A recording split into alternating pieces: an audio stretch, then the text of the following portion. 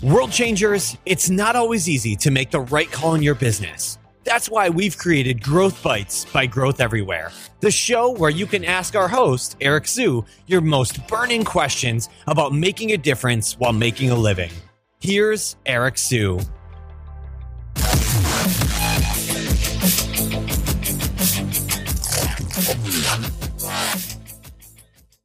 All right, so got another book recommendation for you that I was actually reading on my flight the other day, and it is called Warren Buffett and the Interpretation of Financial Statements. So for those of you that have an accounting background, MBA, anything like that, you probably can skip over this, but for those of you that don't and have a business or senior management position where you are responsible for an element of the P&L, it's really helpful to read this. And it's a really simple read. It just talks about all the different line items in a P&L or balance sheet, and really talks about how kind of Warren Buffett analyzes the financial statements when he's thinking about investing. But this isn't just helpful from an investment point of view, but it's also helpful from running your business, because then you really understand what the numbers are. Just hand it over to your accountant or your accountant and just be like, okay, you take care of it. It's really helpful to have some clarity around this.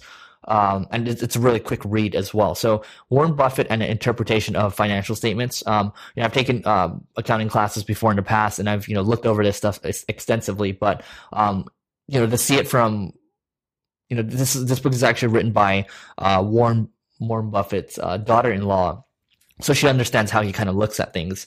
So it's helpful to look at it from a lens of the richest guy in the world, and then think about, okay, from an investment perspective, that's good, but how does this apply in the business world? So again, the book is called Warren Buffett and the Interpretation of Financial Statements. Check it out.